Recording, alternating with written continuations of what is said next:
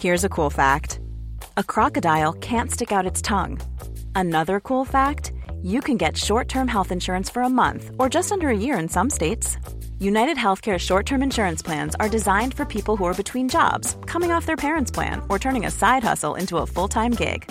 Underwritten by Golden Rule Insurance Company, they offer flexible, budget-friendly coverage with access to a nationwide network of doctors and hospitals. Get more cool facts about United Healthcare short-term plans at uh1.com.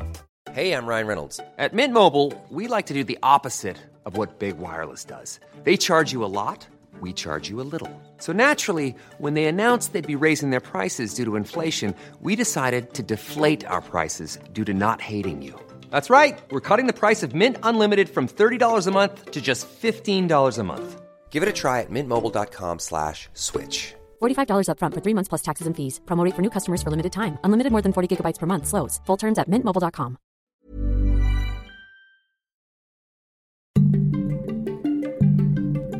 If you've been soaking up the sun on a Greek island this summer, COVID restrictions might not have been your only concern. Almost every day when I'm on my house in Samos, there will be a sort of flyover by 2 Turkish fighter jets coming right over my house. There's always mock dogfights going on. In recent months, the simmering tensions between ancient rivals Greece and Turkey have been heating up again. Could these two NATO allies be on the brink of war? It's a very tense area. I think there is a danger that we might inadvertently end up with an exchange of ordnance, guns fired, missiles shot between Greece and Turkey. You're listening to Stories of Our Times from The Times and The Sunday Times. I'm Manveen Rana. Today, Greece and Turkey. Historic rivals in a new showdown.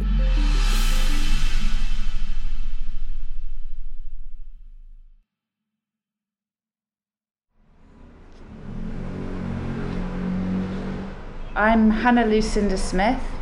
I'm the Istanbul correspondent for The Times. And where are you talking to us from now? I'm in Istanbul at the moment. I can sort of hear a bit of it in the background. There's some horns beeping. It's actually fairly relaxed for Istanbul. From her post in Istanbul, Hannah Lucinda Smith has been watching tensions rise between Turkey and Greece this summer. Greece and Turkey have sent warships to an area southwest of Cyprus in an effort to reinforce their claims to oil and gas resources in the area. Turkish warships entered territory that both Greece and Turkey claim as their own. Athens put its army on alert and sent its navy and air force to the area, supported by European allies. The stream of furious rhetoric on both sides has been stoked by dogfights between Turkish and Greek planes and a collision between their ships on the highly contested sea. And now, the Turks are assembling tanks on the border with Greece, whilst the Greeks are buying up weapons and militarising the islands nearest to Turkey. So what's behind this rather dangerous game of brinkmanship? Hannah Lucinda Smith says it all looked very different 4 years ago. In the summer of 2016, I started hearing about and reading about this huge gas discovery in the sea around Cyprus. And actually at that time, it was kind of being discussed that actually this gas would be a kind of key that could unlock peace on Cyprus, which has been divided between a Greek-speaking side and a Turkish-speaking side since 1974 when there was a war. And experts and analysts were saying, well, actually, this gas could be the key, because if we want to exploit it, then both sides have to come together. We also have to bring it ashore somehow. You have to have a pipeline bringing it somewhere. And at the time, it was said, well, that place could be Turkey, because very close by on the Turkish coast in a town called Ceyhan, it was already a kind of energy hub. It was a place where a gas line coming from Azerbaijan ended, one coming from Iraqi Kurdistan ended. So I went to Ceyhan at the time in July 2016. Can you just sort of give us a bit of a description of the town? What was it like when you arrived there? Yeah, it's a strange place. So It's on the coast, but it's by no means a tourist resort. It's a very, very industrial town, quiet, off the map backwater town. But like I say, this incredible wealth running under its pavements. These two huge pipelines, one the gas pipeline from Azerbaijan and the other the oil pipeline from Iraqi Kurdistan. Back in 2016, it looked like Ceyhan, this small industrial town in Turkey, could become the host of a new pipeline for the natural gas found off the coast of Cyprus, bringing wealth to Turkey as well as Greece. The potential economic boost provided a big incentive for both countries to work together. I wrote an article from there, and actually the headline of my piece was Gas Bonanza Raises Hope of Peace Deal Over Cyprus. So it just goes to show that journalists don't always get it right? It doesn't seem particularly prescient now. No, sadly. Instead of bringing peace, things fell apart. Things really started going wrong, I guess, a year later. That was when other countries in the region, so it's not just under Cypriot waters that there's gas, there's also gas under Israeli waters, Egyptian waters, Lebanese, Greek, and all these countries started coming together and talking about other ways that they might get this gas ashore or bring it to surface, and excluding Turkey. At the same time, the political situation in Turkey was also changing dramatically. I'm actually looking at the dateline from that piece I did in 2016. It's July the 9th. Now, of course, 6 days later, there was the attempted coup in Turkey, which accelerated a kind of process of democratic backsliding that had already sort of started in Turkey. We started seeing increasingly, Turkey sort of having diplomatic battles with its neighbours. So politically, the position of Turkey was changing, and I think that's one of the reasons why these other regional countries sort of started getting together and excluding Turkey.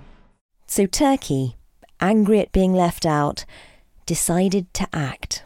So it was in 2017 that Turkey first unilaterally sent its own ships into the region, its own exploration ships and also its own warships, and really the kind of crisis has swelled from there. Since then, tensions have rapidly risen as Turkey continued to send exploration vessels and warships into the waters around Cyprus. But in November last year, they escalated further when Turkey signed a new maritime deal with Libya. Essentially, they divvied up the sea between them. Now, that might be fine if the Turkish bit didn't cut right over several Greek islands and also skirt really close to the coast of Crete. So slicing right over waters that Greece claims for itself. How could that happen? This is another kind of crux of the problem. If you look at a map of Greece and Turkey, you'll see that between the two mainlands, there are hundreds of islands. Now, all but 4 of those are Greek, including ones which are so close to the Turkish coastline. We're talking literally a kilometre away at some point. If you want to get a kind of idea of how close these islands are, I mean, there are points on some of them where you can literally stand on the Greek island and wave at someone standing in Turkey. I mean, I actually have a house on Samos, which geographically is the closest island to the Turkish shores. And actually, when I'm sitting on my terrace, I can watch the cars driving along the road in Turkey. My phone flickers between Greek signal and Turkish signal. It's really, really, really close. The islands are tantalisingly close to the Turkish mainland, and in the treaty signed with Libya last year, Turkey claimed the sea around them as their own domain. Greece was incandescent, and centuries of animosity were distilled into a dispute over maritime law. Bear with me. So Greece believes it has rights over the sea surrounding the islands, as set out in the United Nations Convention on the Laws of the Sea. But Turkey never signed that convention. They believe they should have rights over the sea surrounding their land. After all, whilst the islands of Samos, Chios and Lesbos are only a couple of kilometres away from the Turkish mainland, they are hundreds of kilometres away from Greece. Turkey thinks this gives Greece a huge advantage in claiming rights to vast swathes of the Aegean Sea, whilst their rights are being curtailed. Greece believes that every landmass should have rights to the sea around it, and that includes the islands.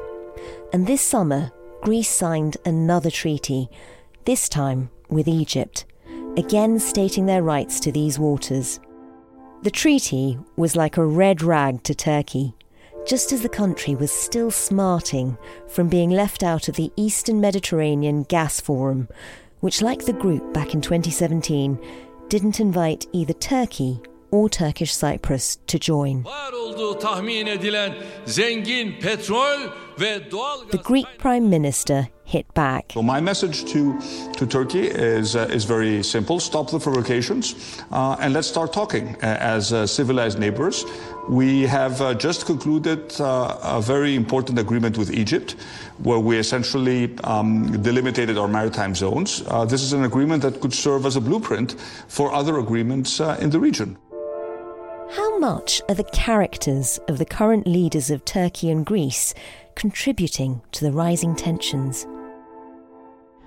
In Erdogan, Recep Tayyip Erdogan, the Turkish president, and Kyriakos Mitsotakis, who's the Greek prime minister, actually we have two characters who, neither of them are going to like me saying this, are quite similar in a lot of ways. Clearly, Turkey is a very different country to Greece. At this point, we can't even compare in terms of the quality of the democracy, the quality of the independence of the media and things like that.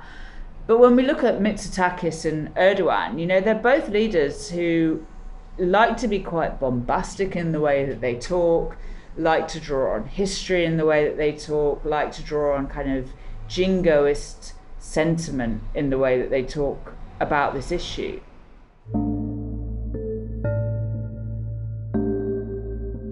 Both Turkey and Greece are members of NATO.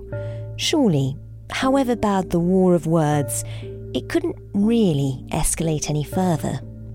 Could it? How serious could this get? Stories of Our Times recently spoke to a former Supreme Allied Commander of NATO, Admiral James Stavridis, and we thought he'd be just the man to ask. I think it's very serious, and it goes beyond the always fraught relationship between Turkey and Greece. It includes the controversies about Cyprus, claims on gas under the waters of the Eastern Mediterranean. It's a very tense area. As an admiral, I'm often asked about what's the most dangerous maritime zone in the world. And for a few years, I've been saying the South China Sea. Today, as I watch tensions rise in the Eastern Mediterranean, I would say the Eastern Med is going to give the South China Sea a run for the money in terms of real tension. And can you foresee a situation where NATO has to step in and patrol the Aegean? I can foresee a variety of schemes where United Nations, NATO, European Union become part of a peacekeeping force, whether that's on a land border, whether it's at sea, whether it's in the Aegean, whether it's more broadly in the Eastern Mediterranean. Is there a danger we might inadvertently end up with a war? I think there is a danger that we might inadvertently end up with an exchange of ordnance, guns fired, missiles shot between Greece and Turkey. Yes, we are lucky that NATO exists in the sense that it provides a forum where those two sides, Greece and Turkey, can come together and try and work on their differences. During my 4 years as Supreme Allied Commander, we had many incidents involving Turkish and Greek aircraft and involving Turkish and Greek warships and claims of territoriality going both ways. But I will say this, Nanveen, I think that it is at a new level of tension. The rivalry between Turkey and Greece can be traced back to antiquity. Just think of the Trojan War. More recently, Greece was ruled by the Turks for 4 centuries when it was part of the Ottoman Empire.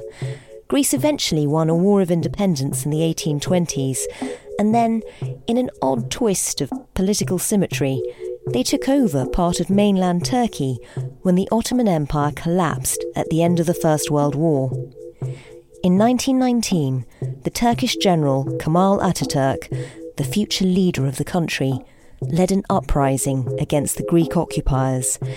It was a battle steeped in blood. It left almost no Turkish town untouched. The Greeks were pushed out of Asia Minor.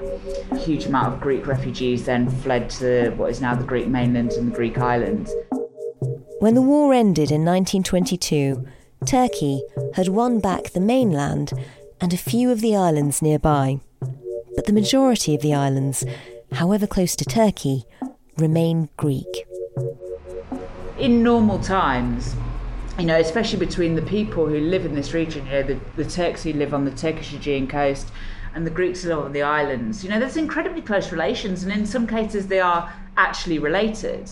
There is, business links, a lot of trade links, and relations are really, really good. But it's just every so often that there's a political problem between Turkey and Greece, and then, this area is again sort of used as a weapon, and it comes back into the rhetoric. And, another thing that Turkey has said recently, Erdogan has said recently, we will never give up our claims to these islands. It's easy to sort of sit there and laugh and go, yeah, dream on. But, actually, when I talk to my friends on Samos, it's a tangible fear for them. They always say things like, Greece is a nation of 10 million and we've got this neighbour of 80 million who's always hostile to us and always threatening us. And what happens if they attack us? Yeah, I remember a man on Samos once saying to me that they always kept one eye on the Turkish coast. Yeah. And literally one eye was always looking over just in case. Yeah, exactly. Which is an odd way to live day after day, I guess. Even in good times, there's constant incursions by each other's air force. So there's always mock dogfights going on.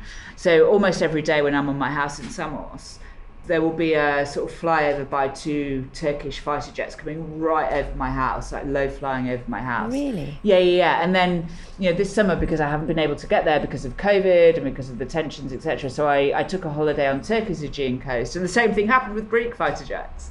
It's kind of easy to laugh off when things are going well, but, actually, when things kind of kick off, it becomes really uncomfortable. Is this really just about gas and maritime law? Is there any other reason why this would all be kicking off now and escalating so quickly? Something else happened this summer, which has nothing to do with gas at all, but is everything to do with relations between Turkey and Greece. And I think actually, standing back and looking at the whole bigger picture, I think we can pinpoint this as well as another trigger point. And that's the decision by a Turkish court to turn the Hagia Sophia in Istanbul back into a mosque. Now, the Hagia Sophia, for anyone who doesn't know Istanbul, is an absolutely incredible building. It was built in the 6th century as the seat of Eastern Christianity. At the time, it was the biggest building in the world. So it served as an Orthodox cathedral, it served as a Catholic cathedral for a bit, and then in 1453, when the Ottomans captured Istanbul, the Sultan at that time, he converted it into a mosque.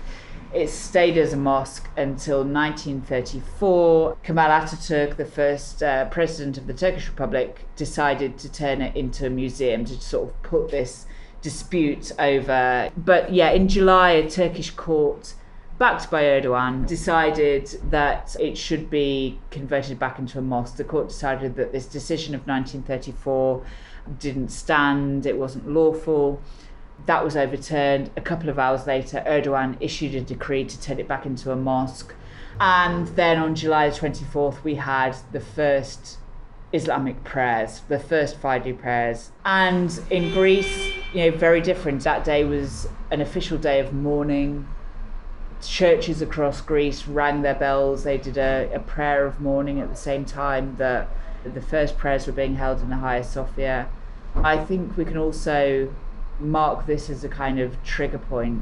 If we look at the dates, that was the 24th of July, the first prayers, and it was, I think, the 4th of August when everything broke down at sea and Turkey sent its exploration ships and its warships out into disputed waters.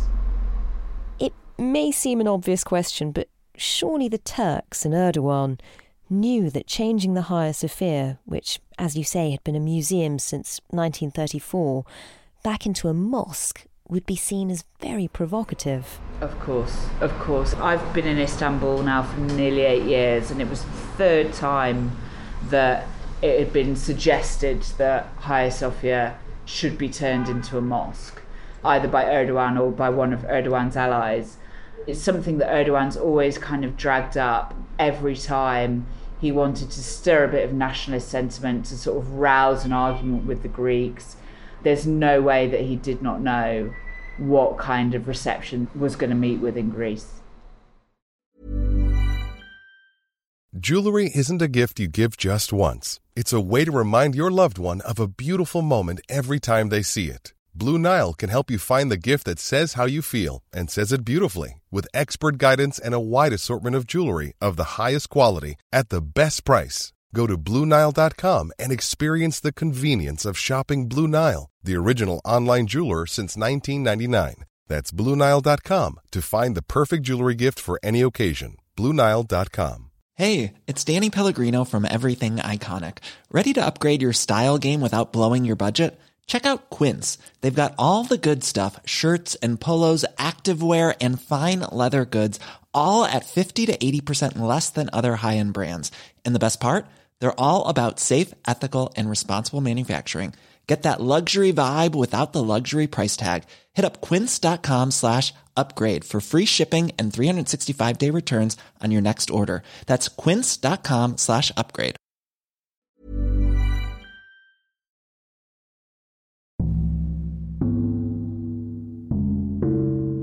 Since tensions escalated this summer, and both countries dispatched planes and ships to the eastern Mediterranean, there have been a few tense moments when it almost got out of hand. In early August, Greece was holding some war games with France in the sea between Crete and Cyprus. Also, a Turkish exploration vessels in the same area, accompanied by some Turkish warships, and they got so close that a Greek ship clipped a Turkish ship. Now, it's de-escalated very quickly, but obviously that's the kind of thing that you do not want happening. There have been a few close calls with low-flying planes too. NATO called in military figures from both countries to avoid any further accidents in the eastern Mediterranean, but talks to address the underlying political tensions have been much harder to arrange. Just finding a mediator who is acceptable to both sides is hard enough. The German Chancellor, Angela Merkel, helped to broker talks earlier this summer. But Turkey believes the EU is firmly on the side of Greece, a belief that will have been bolstered over the last few days by talk of EU sanctions against Turkey. President Macron waded in, meeting the Greek Prime Minister and publicly criticising Turkey's stance. As Greece announced it was buying French fighter jets to boost its defence against Turkey, President Erdogan let rip. Türkiye'nin Doğu Akdeniz'den Libya'ya kadar farklı cephelerde yürüttüğü mücadele sadece bir hak mücadelesi değil, bir istikbal mücadelesi. Followed by this from the Turkish Defence Minister. Mr. Macron is not contributing to a solution here. He is trying to take on the role of Napoleon. But we can see he's neither powerful enough nor tall enough to do it. Ouch. President Trump has been speaking to both sides for months, but it hasn't eased tensions so far. The Russians have offered to get involved, but America and the EU would oppose that. So who should act as peacemaker? One really interesting suggestion that was made to me, both by a former Turkish admiral and by somebody who knows the British military quite well, is that the UK might be a possible mediator. So the UK has stayed out of it so far. We've obviously got interest in Cyprus because we've got two bases in the Republic of Cyprus. And we also enjoy quite good relations with Ankara, which not many people can say at the moment, as Erdogan has alienated almost everyone in the European Union, actually with the UK, has maintained good relations. The fact that we've left the EU means that we're not kind of bound in with what Brussels is saying anymore. We have quite good relations with Greece as well. I'm sure a lot of people say, well, we shouldn't be sticking our nose in, it's not our place. But actually, I think, A, we do have a place because, like I say, we have these interests in Cyprus. B, we're one of the few countries who actually might be seen as a kind of neutral mediator. And C, if we manage to do it and manage to do it successfully, it would give our kind of image overseas, and particularly in Europe, a bit of a boost post-Brexit. It might show that actually we do have a place in European politics in this kind of new era where we're not in the EU. So, as mad as it might sound, there are people on all sides who say actually it could actually work. What's it like for you watching these, the tensions escalate, living in Istanbul, but also, having a home in Samos? I mean, it must be a very personal story. Yeah, it is. It makes me really sad, actually, because, one of the things that strikes me whenever I'm in Samos, or particularly in the Aegean part of Turkey, is just how similar their cultures are. They have different languages and they have different religions, but the food they eat, what in Turkey is called a meyhane, or in Greece a taverna, these places where you sit and you get drunk and you eat meze and fish. They both do it. They call it raka in Turkey and ouzo in Greece, but it's the same drink. It's this aniseed liqueur. And they listen to the same music. And in some cases, they even have the same songs, but in Turkey they sing it in Turkish and in Greece they sing it in Greek. They're literally brothers. They're Aegean brothers. And, I love both countries really, really deeply. And it's gutting. And also, I feel gutted for the people on both sides who rely on good relations for their livelihood. So principally people who work in tourism. When I talk to people on both sides, they tell me the same thing. They say, we just hope that it can be resolved soon. Are you worried that it won't end well? I don't think it helps anyone for a journalist to be saying, they're at the brink of war, because as I said, the signs are that that's not what anyone wants. But I think the longer that it goes on and the more that we have it leading to arms purchases, etc., the more dangerous it gets.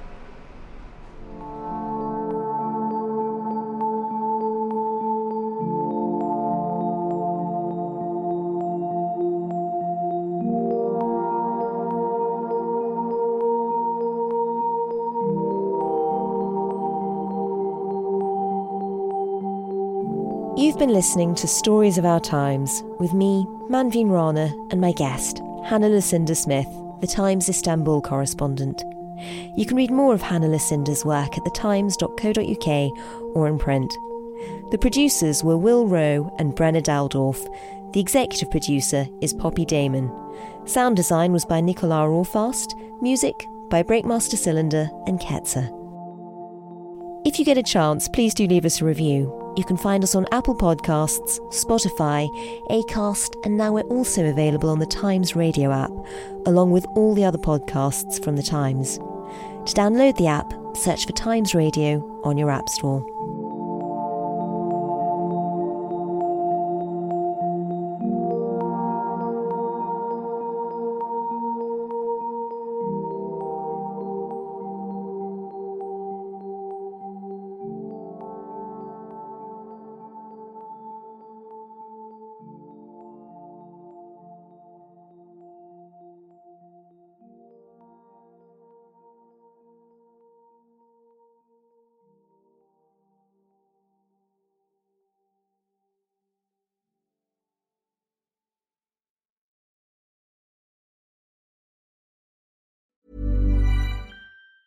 Planning for your next trip?